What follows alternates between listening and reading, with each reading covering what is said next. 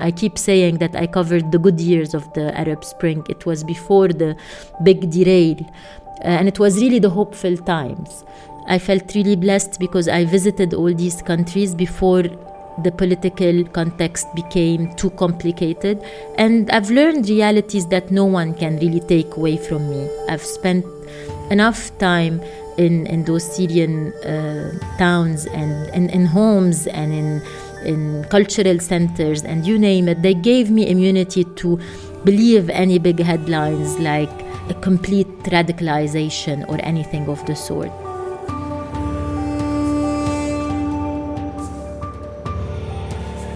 From these years spent traveling and documenting the radical transformations of the Arab world, the next project of Alia Ibrahim arose.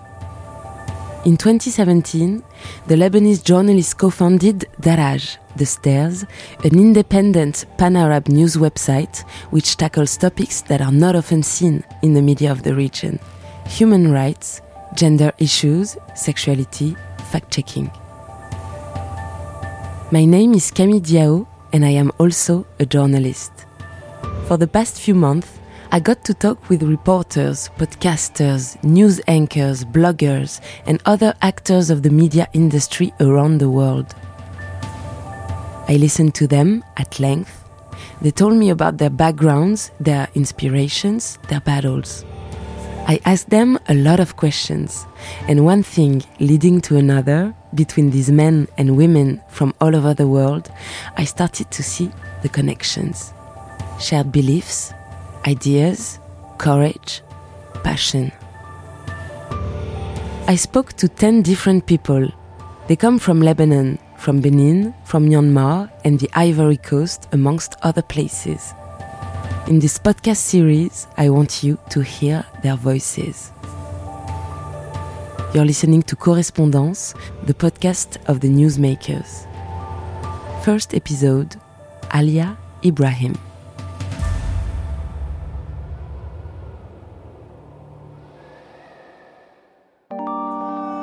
Well, over the past few days, we've been monitoring social media. الآن بالنسبة للديمقراطية. Он рассказывает один. Но мы видим, что высокая явка. Ninja Kulumbe and I'm John Bubu. Correspondance, the podcast of the newsmakers.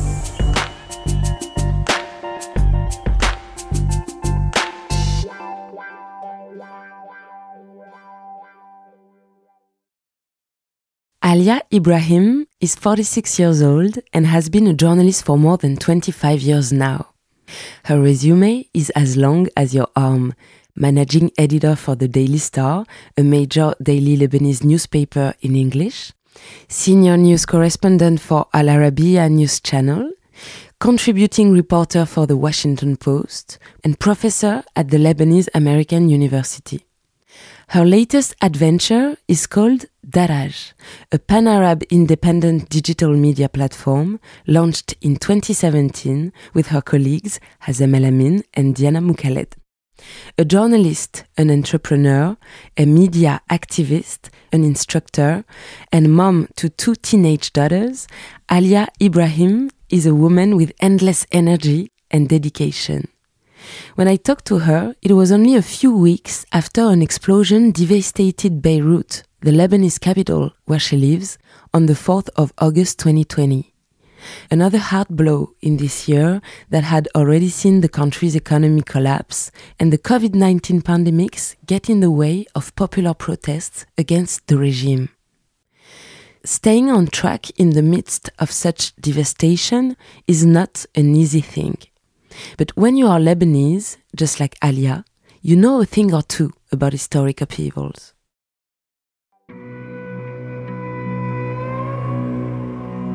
I was born in 1974, the same year that the civil war started in Lebanon.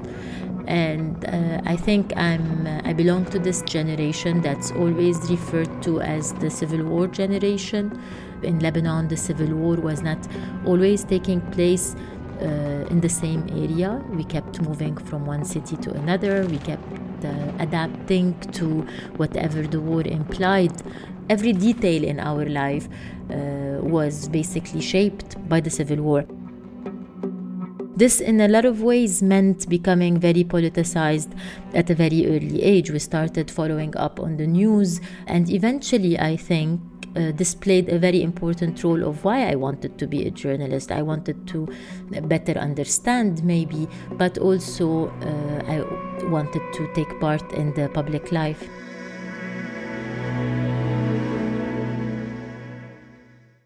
My grandmother, to my father's side, who's a first-generation refugee, was an amazing storyteller. I think, given the fact also that listening to her stories was one of the main entertainment channels we had. Very early on, I became fascinated by this art of telling stories, creating this world of imagination. That to a lot of cases, many of the stories of my grandmother were related to her own childhood, being refugees, moving from one country to another. I think listening to my grandmother influenced me a lot, at least at the level of wanting to tell stories. I grew up always thinking that I wanted to be a journalist. Very early on, I was, my favorite cartoon character was a journalist herself, free soul that was always traveling. Her name was Sandy Bell. Sandy Bell, Sandy Bell, and اسمي Sandy Bell. Now it's completely it doesn't exist anymore, I think. But anyway, this idea of just going around the world to tell stories and look for stories was always what I wanted to do.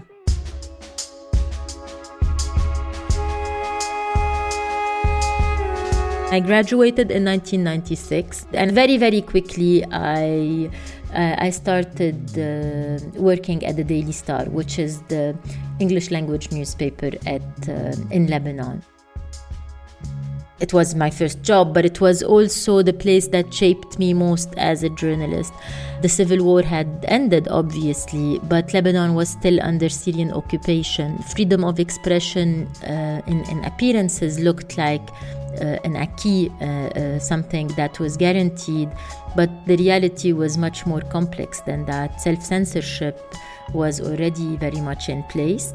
Part of the establishment at the time wanted to claim to the world that freedom of speech in Lebanon is guaranteed, and that was reflected in the publications that were in foreign languages, whether French or English. This is why working in an English language newspaper was very liberating. As journalists, we were allowed a higher ceiling when it came to covering sensitive stories.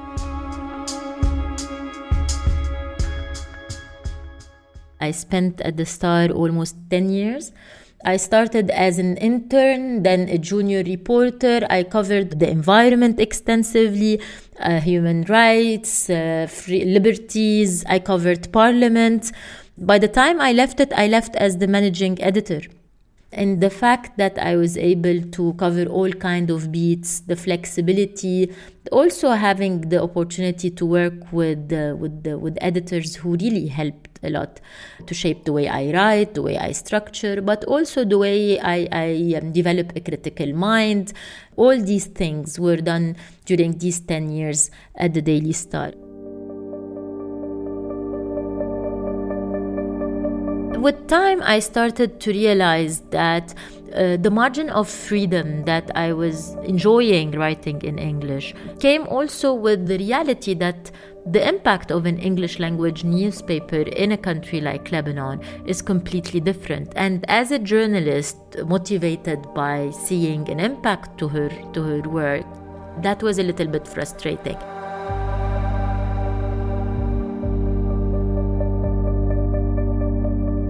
I remember a lot of stories, but one that was particularly stunning was a story about how the mandate of President Emile Lahoud was going to be renewed. And the story was broken on the Daily Star, I think 5 days before the rest of the media picked it up. And it just passed on the Daily Star. Nobody picked on it, like maybe some diplomats followed up on it. But it did not have the impact that it had a few days later when it was a front page story on one of the local newspapers in Arabic.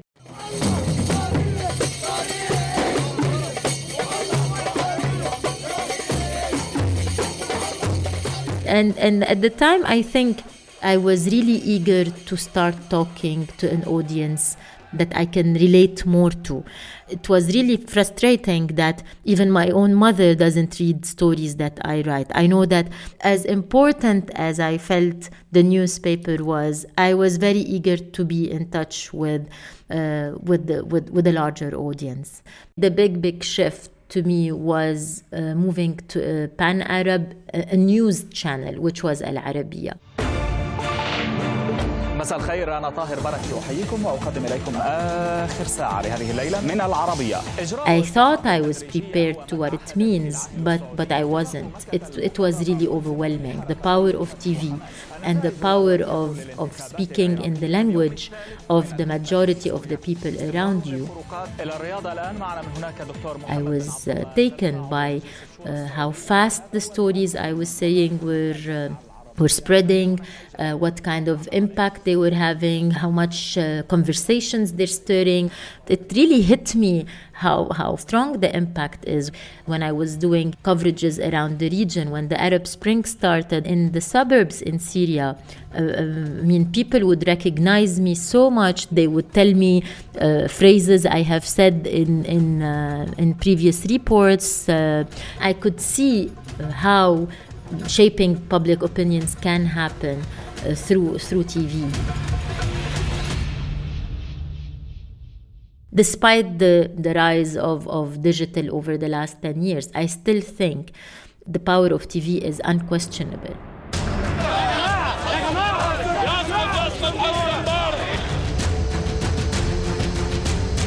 على الشهداء سنصلي صلاة الغائب على الشهداء. أنا مؤيدين الانتقال السلمي للسلطة. When the Arab Spring started, I covered all the countries practically of the Arab Spring. It started in Tunisia and nobody really took it very seriously. But then when it shifted to Egypt, we started really looking closer. And then the next thing we know, it was starting in Syria and in Libya and in Yemen and in Bahrain. And it was overwhelming. For me as a journalist, but also as a citizen of the Arab world, the year 2011 was just inspiring in so many ways. It was full of hope. It was like what you've been waiting for all your years, all your life has finally happened. And it was happening for the right reasons. I keep saying that I covered the good years of the Arab Spring. It was before the big derail. And it was really the hopeful times. I felt really blessed because I visited all these countries before the political context became too complicated. And I've learned realities that no one can really take away from me. I've spent enough time in those Syrian towns and in homes and in cultural centers and you name it. They gave me immunity to believe any big headlines like a complete radicalization or anything of the sort.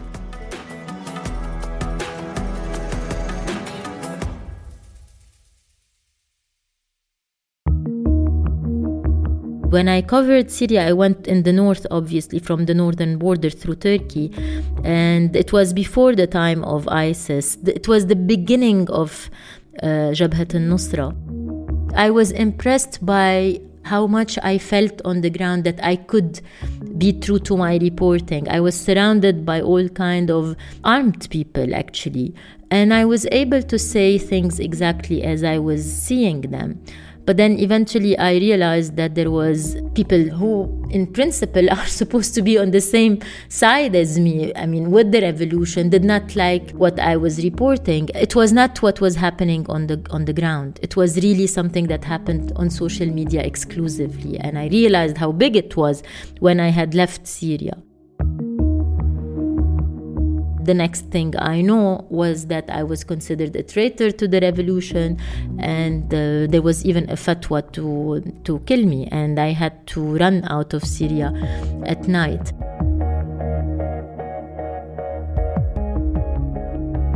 I've had the most fascinating conversations with young rebels and young fighters also about if we really want to change, if we really want to move forward in our societies. Fighters do what they do, activists do what they do, and journalists need to do what they do, which is sometimes reporting on stories that is practically against their own likings. I did not like what I was seeing, but I could not lie. I was more faithful to being a journalist than I was to being pro-revolution. I considered it as my own defense of the revolution.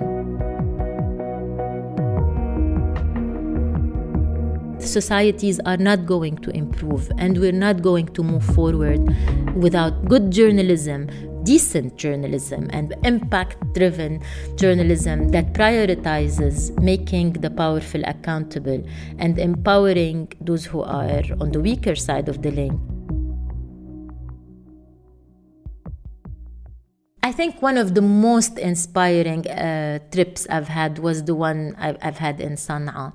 One of the things that struck me the most was the interviews that I've had with the young people who came from all over Yemen to the tents in the Sittin Street, the Saha at the time.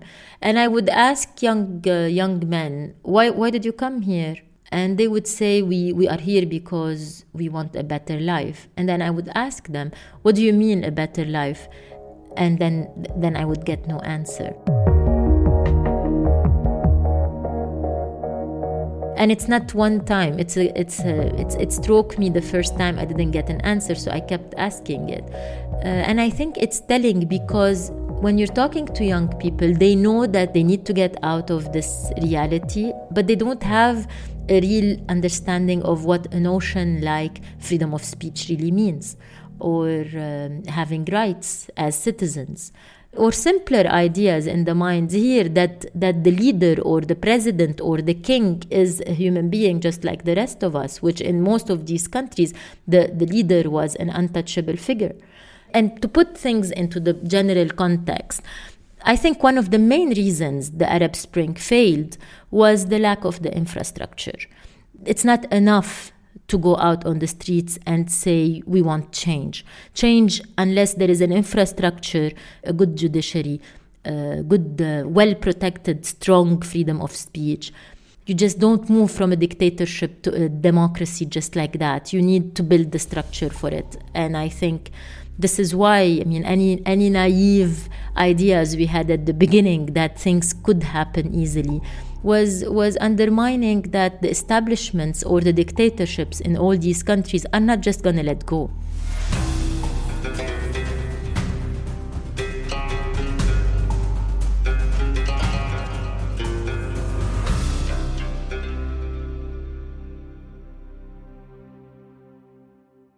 Things were adding up. The Arab Spring was turning into a bit of a nightmare.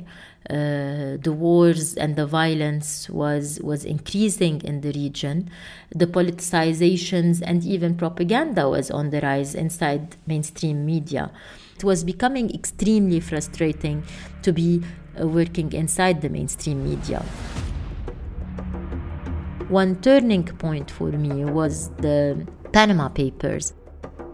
We have received the copy of of some of the stories published in the Panama Papers that were relevant to our audience. Some of them were related to Rami Makhlouf, the cousin of President Assad, and others. And these stories could not be published in either the TV station I was working in or other regional newspapers here. And this was completely disappointing because many of the international journalists who are working on these stories, and then suddenly you feel like you belong to another industry, you belong to another profession, and you're so limited. All the media in the Arab world and the region are funded by either or political parties, either or governments. If it's not Saudi, then it's Iran. If it's not the Muslim Brotherhood, then it's I don't know. The economies around us were changing, and the idea of independent journalism was on the rise. It was already emerging in many parts of Europe and the Western world.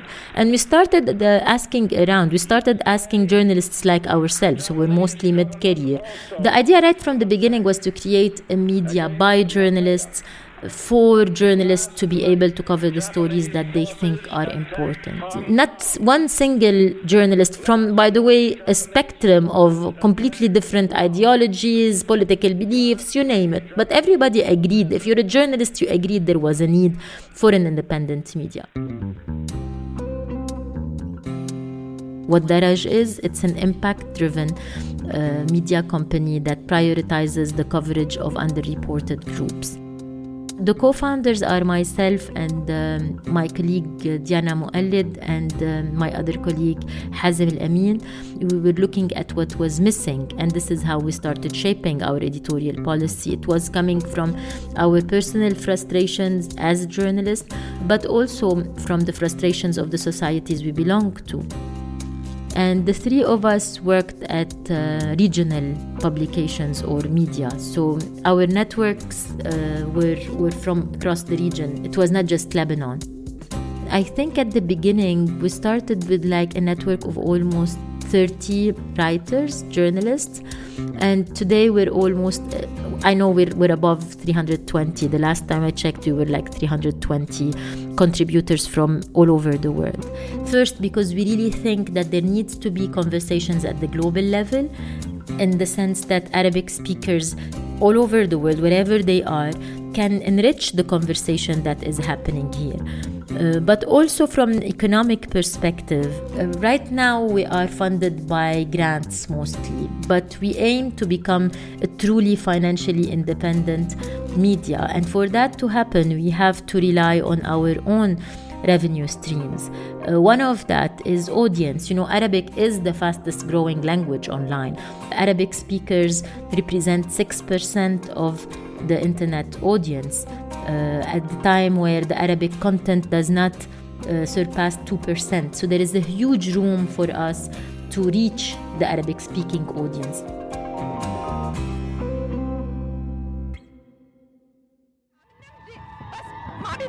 مثلا بالجمعة مرة فرصة ما بيعطونا بالجمعة مرة فرصة كمان.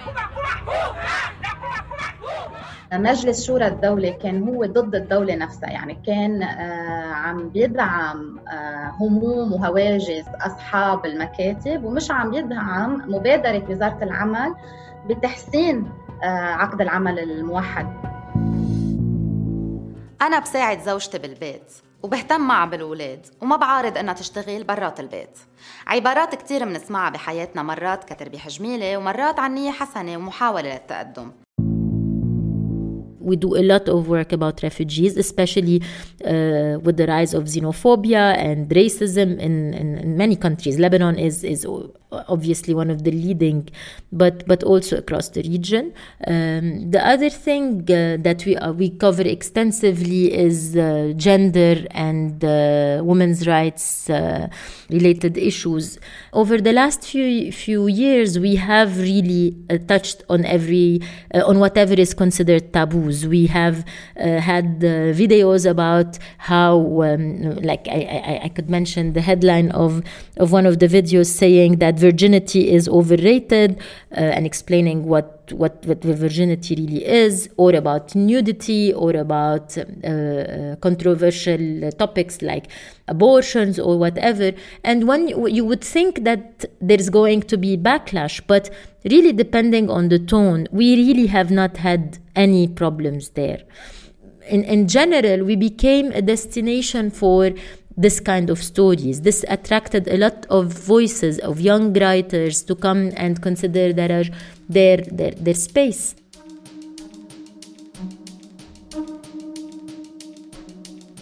I think 2020 has been one of the most difficult years.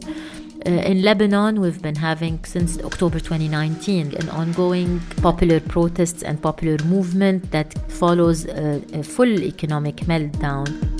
The situation with COVID-19 does not make things easier for us. We've had a major explosion, one of the biggest explosions in history, and till now there's no accountability.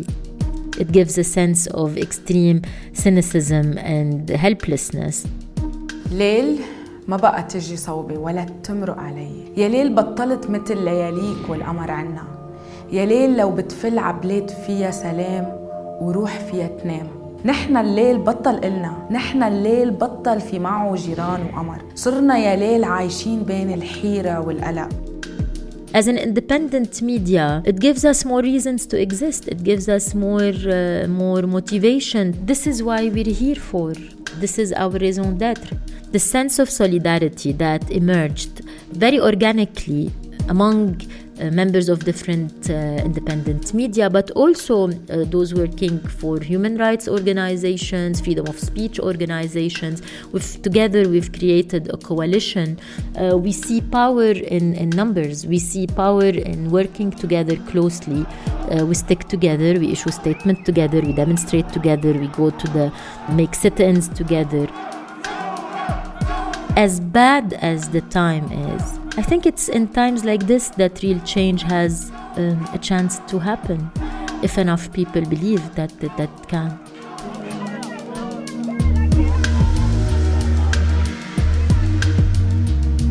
I think the explosion that shook Beirut on August 4 was a wake-up call.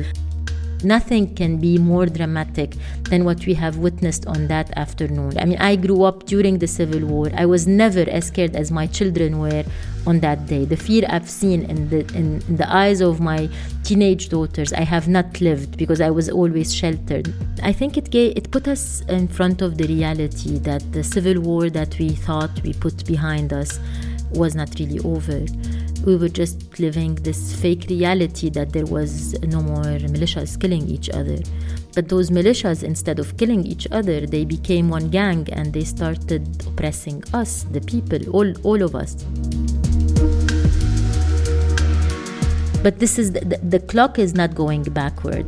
Maybe the revolution haven't succeeded yet, but they cannot survive again. They as an establishment, as a political elite, cannot go back to govern. One of the reasons why I know that is the young people. All you have to do is to look at anybody in their 20s now, and you'll understand how liberated they are, how unscared they are of actually claiming what they deserve, claiming the rights they deserve as equal citizens. The way that the young people cleaned Beirut and helped it get over its wounds on as of August 4 is inspiring in so many ways. Not only Lebanon. This region is full of people who are fighting against the most obscure establishments and dictatorships in recent history. Losing hope is not an option. We owe that to the future. We owe that to our children. We owe that to anybody who still believes that this region deserves a better future than its past.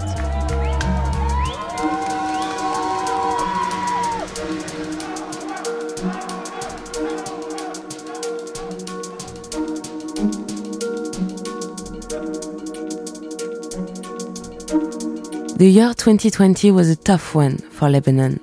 But according to Alia, more than ever before, the independent media are aware of the part they must play in rebuilding the country, and Alia Ibrahim strongly believes in them. She's currently working with NGOs to file cases against the banks that ruin Lebanon. She's working with legal experts in order to rethink the electoral law. Daraj has joined a new guard of independent media who want to shift the terms of public debate and start a fresh conversation in the Arab world.